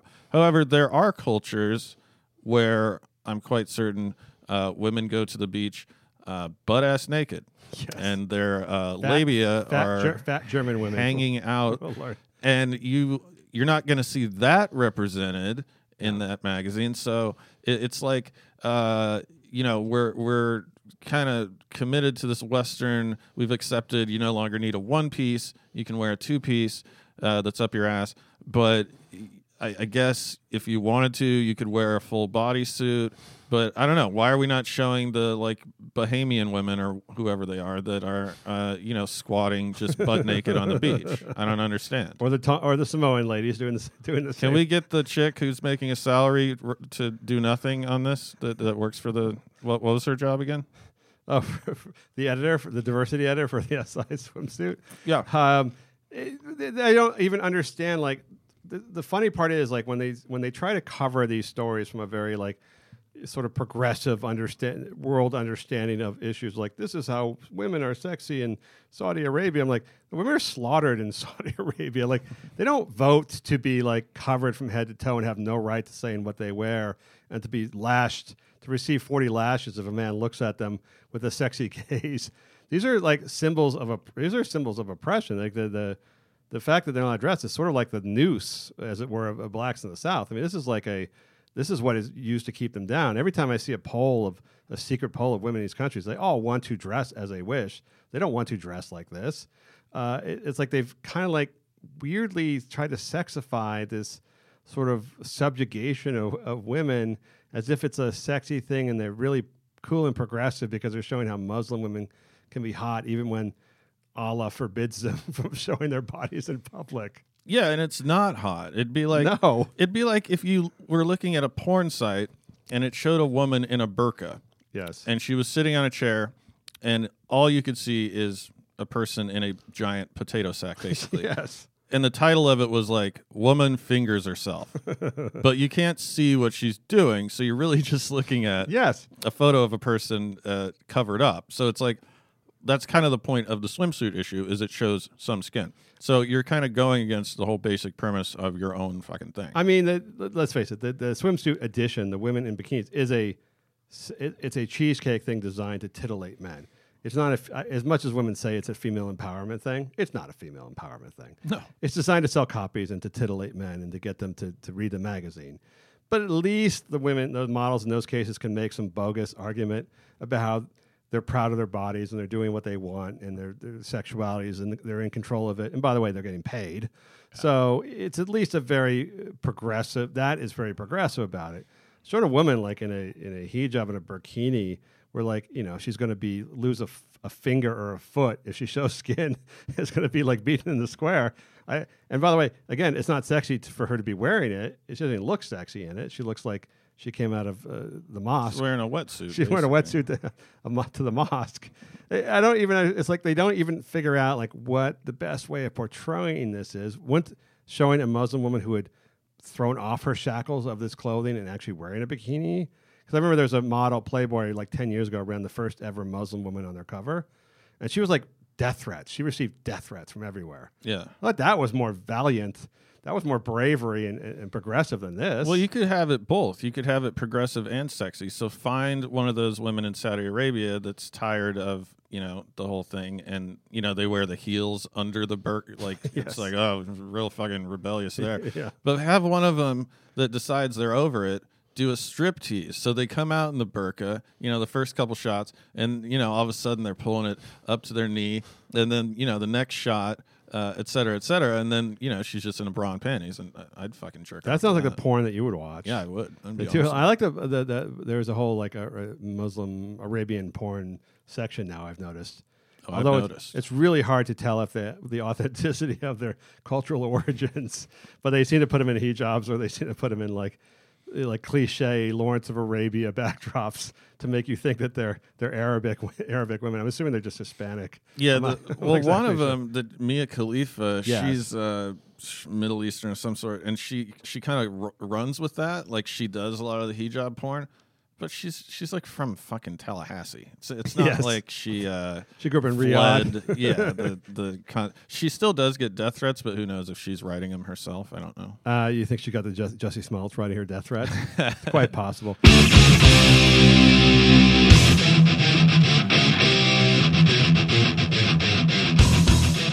Matt, I want to end today's segment on women, the women's show, with women in leggings, but not the kind you like to not check out on Pornhub. A larger sized lady who's a councilwoman in Kentucky, and I don't bother to learn the names of the cities in Kentucky. It just seems like too much of a burden. I think their biggest city is Kentucky. In Kentucky, it may be. Do you know that marijuana is still the number one cash crop in Kentucky? Is Fun it? fact I looked up. Yeah, they make more money off marijuana than any other crop in Kentucky. God bless them. So this woman, she's like, I didn't even look up her name. I don't remember her name. Let's call her Lucy. She's a city councilwoman in some minor town in Kentucky, and she wears. She's a larger lady, not enormous, but a fuller sized lady. Yeah. And she wears leggings to like official city council events. She's not as fat as I kind of thought before I looked up. No, the she's just photo. she's a slightly plump She's, lady. she looks fine. And- She's healthy-ish. Yeah, she's a little bit. She could lose about 30, 40 pounds. Yes, and so she wears leggings to all the official city events. I mean, I assume she wears leggings everywhere she goes in her life, but even to like digging up the first shovel of the new shopping mall development, or city council meetings, or going to the schools to talk about city council work, or whatever the hell she does. She wears leggings, and she took a lot of heat for wearing leggings. There's always been, I think it was a few years ago, the big leggings oppression went around, the wave of women writing about how like they were being oppressed because they were being shamed for wearing leggings and how horrible this was. What would be the equivalent of the casualness of the sort of at-home nature of leggings for a guy? Like boxer shorts? So the mayor just shows up wearing... Well, I think it would be like track beat up. shorts, probably, whatever you can wear to the gym. Yeah. Like ratty gym shorts, I guess. And So like a that tank would- top. It would be remarked upon if a guy did that, for sure. There's definitely since the consumer market, since like Fabletics and so forth discovered they can make billions of dollars by convincing women they can wear leggings Because everywhere. they cost like 5 cents to make. Yeah, it costs like 5 cents to make in Southeast Asia, the spandex, and they sell them for about $80, $90 a pop. And so they convinced them that not only should they wear these to the gym or when jogging, but they could wear them to the grocery store or out to a casual event, or to lunch with a friend. You don't really see women wearing them to work, however. Did you ever, in college, I noticed this a lot. I don't know if it was a fad because I don't hang out on campuses, but the early class, it was every chick from a sorority would show up in pajamas. Did you ever see that happen? No, I remember this. We had And some guys would show up wearing pajama pants, and I wanted to fucking punch them. Really? Yeah. I don't remember ever wearing pajamas. But it was like a dressed up pajama. Oh, really? It was like obviously they didn't wake up. They wanted to show you that they were like it was an early class. I have no idea what they were Like they thinking. saw it in a movie or something. They thought it was cool. Yeah, it was like I guess they just thought it was acceptable. I don't know. It was weird. I do. My only memory of fashion in college is that it was really Becky's really cold and wet and everything, and very preppy. And I looked I was just half asleep, so I looked under the seats of everybody, like 30 kids in the class, and they were all wearing like LL Bean boots, like duck boots of some kind. Like I don't know if they still sell those boots, but like the trendy boots for people that were fake hikers. and fake outdoors people. Mm-hmm. Every man, woman, every single person in class, and I was wearing sandals. I was wearing like flip-flops. I was wearing flip-flops. I wanted to be like California kid. I was like just utterly out of the mainstream. But so she's wearing leggings. The thing she claims now that the attacks on her for wearing leggings are sexist, are really sexist. And this went along with, I was just Olivia Munn this last week, who I don't think works anymore. I can't really tell.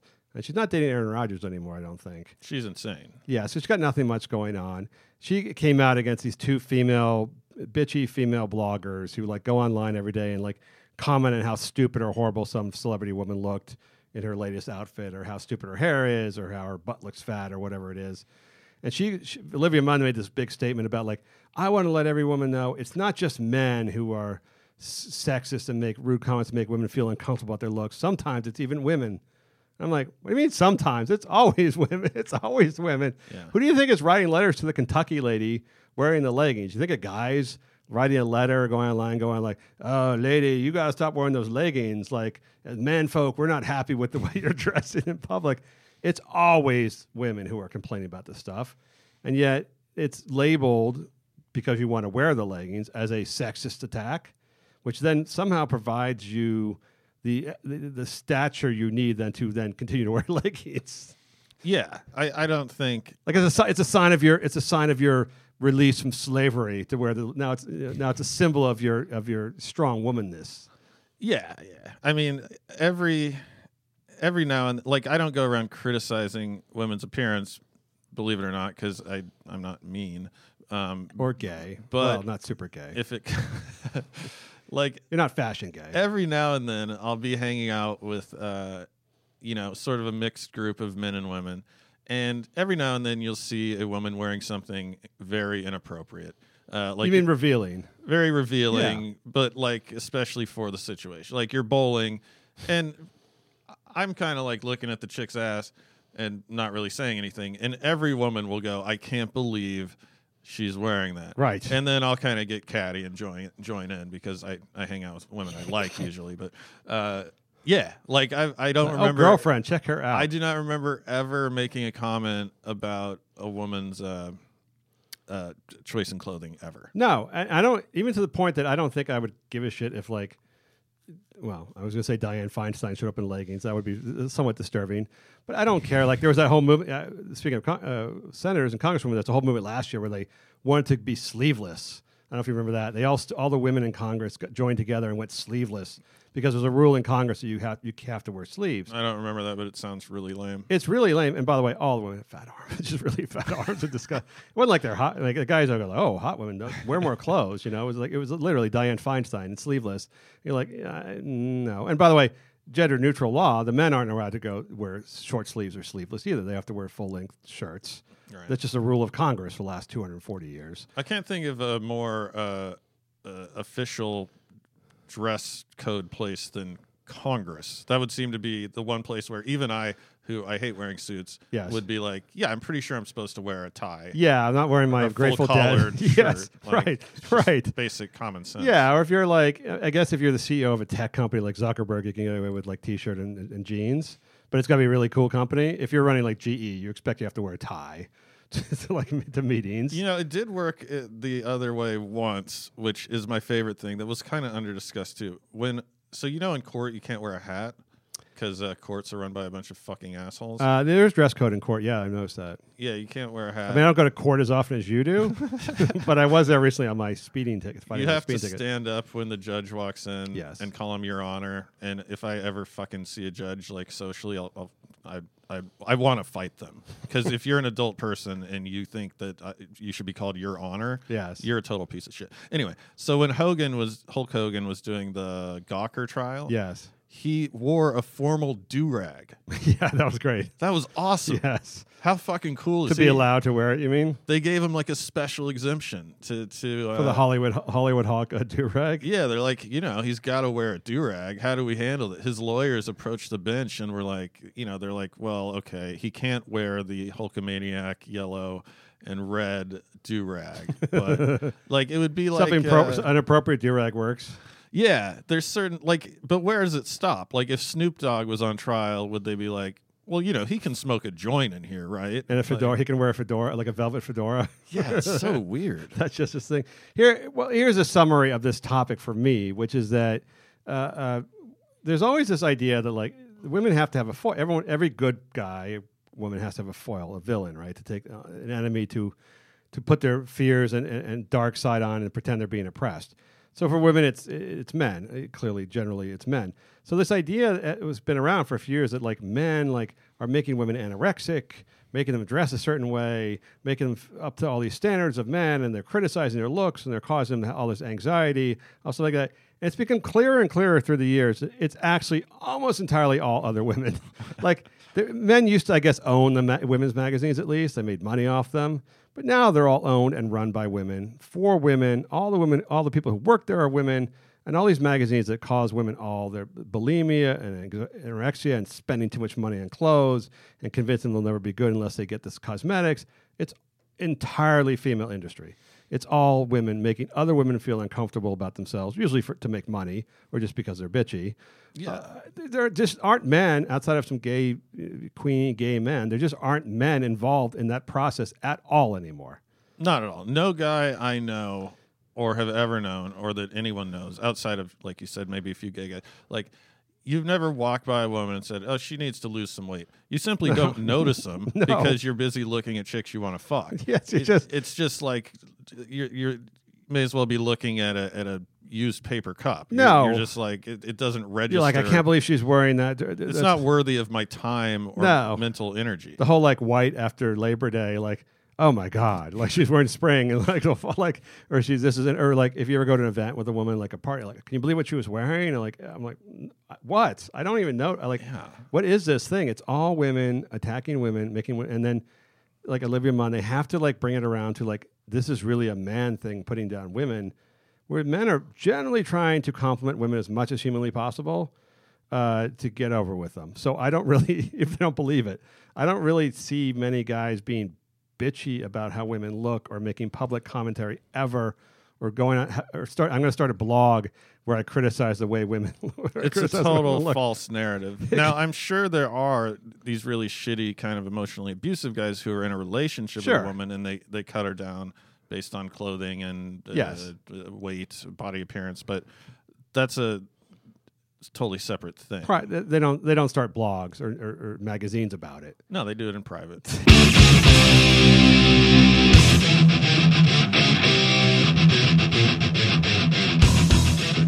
Matt, that's our show for today. You have something you wish to pimp and promote? Your book. How about your book again? Oh, yeah. Hide This From Your Wife. I'll post a link to it on my blog at mattralston.net. Okay. I'll put it out in the with the podcast as well. Thank you to all the people who sent death threats.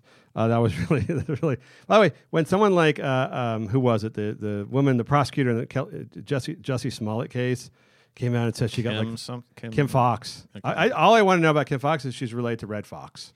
That's the only thing I'm interested in. Like FOXX is she related to Red Fox? Although I learned later on through some Wikipedia research, his name wasn't really Red Fox. It wasn't Fox or Red. It was a completely made up name. I think I could have told you that. Well, her name is really Fox, Foxx, which I've never ever seen before outside of porn stars. Jamie Foxx, but that's not his real name. No, I don't think so either. That can't be a real name. That's what she claims it's her real name. But she claimed like, oh, this is so bad. I've gotten like 3. She got 3 death threats. I'm like, I used to run the website. I got like 3 death threats a day. Like if you're online anywhere, there's like, you get death threats every day, no matter who you are. Like, the most likable people in the world probably get like 20 death threats a day. It's just what people do. I've gotten a lot of them, and I don't take them seriously because I also get constant threats of, I'm going to sue you. Yeah. And I'm like, all right, try and sue me. So no one's ever sued me. Yeah. So I'm not afraid someone's going to kill me. The only time I was nervous when they actually carried through in the lawsuit was David Copperfield's attorney. When I mentioned in an article that he owns this island in the Bahamas, that it was renamed Rape Island by the authorities just because of all the activity on the island, and they did threaten to sue because he has sued a number of people who have made the comments about his dubious past. So he's probably a rapist. Well, there was a large claim against him by a magic. lady, and they claimed that she went away and disavowed the claim. But there have been other gossip stories and rumors. He's never been accused. He's never been, convicted of anything. Has anyone ever been? But Rape Island is a great name. It is. So- I would take a tour. I wouldn't want to stay On a the night. map, it would just be called like the Pirate Islands. It would just be called Rape Island. Do you think a hypnotist has anyone ever been charged for hypnotizing a woman into fucking him? There is a law against that. There is a law against I think there's even a law against in California, like even having a power advantage over women.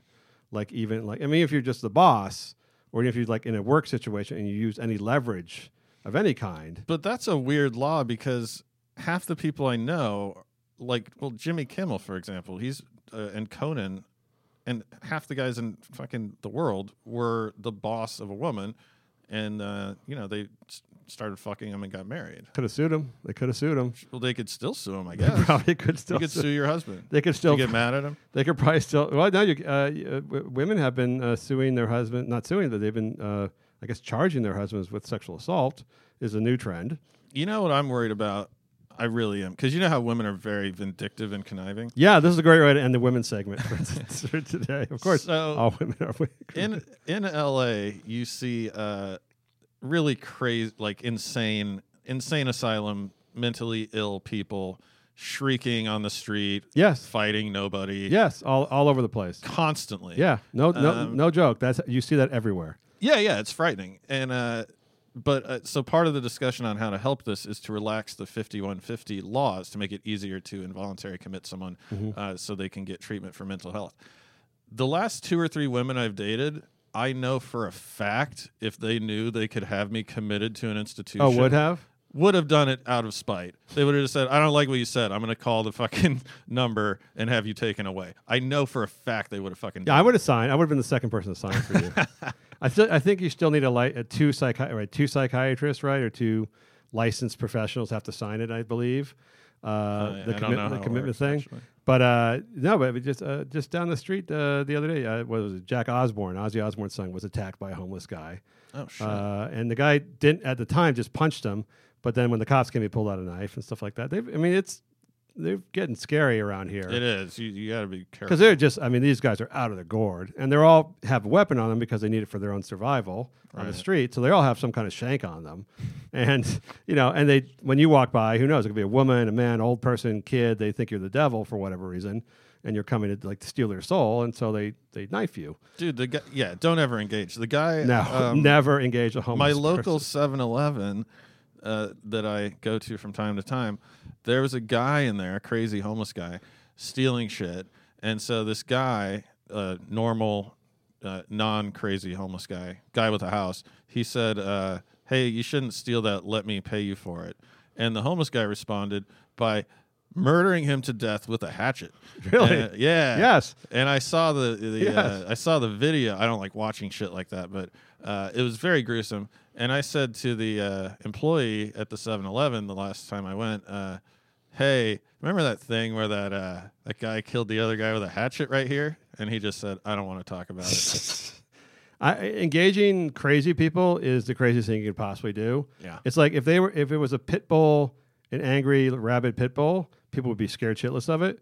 But if it's a 200-pound man who's insane and likely carrying a weapon and talking to himself, people somehow feel like they can connect with them. Who's the crazy actress that has 3 times now been assaulted by a homeless guy because she rolls her window down to talk to them? I don't know. There's it's sad. It's really sad that you can't really help those people directly, but you really can. It's just they're so far. They've been sniffing and shooting stuff for so long. And most of them began as were mentally ill and they're self-medicating. Yeah. And if it's a 200-pound dude, these aren't people don't understand. It's all guys who are 35 years old. These aren't old people or stragglers. These are big, young guys. Yeah. Who are physically strong and don't care if they get killed. So, it's not like children and helping children in the street. These are a 6-foot tall guy who's 35 years old, been strung out on heroin for the last 8 years. I'm afraid to leave your house now. Yeah, you should be. Jack Osborne was okay. He did get punched in the nose, and I didn't really like him, so I was kind of happy about it. I'd punch him too. But he was just trying to drink he was just having a coffee at Starbucks. I don't mean I would punch him, but if I was I'm trying to if I was a crazy person that wanted to assault a random person, yes, it would be Jack Osbourne, like 9 times out of 10. Yeah, but I think it was just. I don't think the homeless guy watched like the Osbournes or like. Just his face. He looks like a guy you'd want to punch. Oh, he has MS, Matt. Come on, it's kind of sad. All right, that's our show for the week. Anything else, Matt? You good? No, MattRalston.net. All right, Last Man on Earth. Talk to you next week. He rides a bike. His name is Mike. Here come the Bergen and Tranny. It's pretty sick. He got a dick. Wishes that he had a fanny. Got Kelly and the cunt doesn't care. Here come the Bergen and Tranny. His dirty stocking and down to his knee. Here come the Bergen and Tranny. His dirty stocking and down to his knee. Here come the Bergen and Tranny. He's got no tits, he's got man bits. Here come the Bergen and Tranny. He's on DLA, I hope he's not gay. Here come the Bergen and Tranny.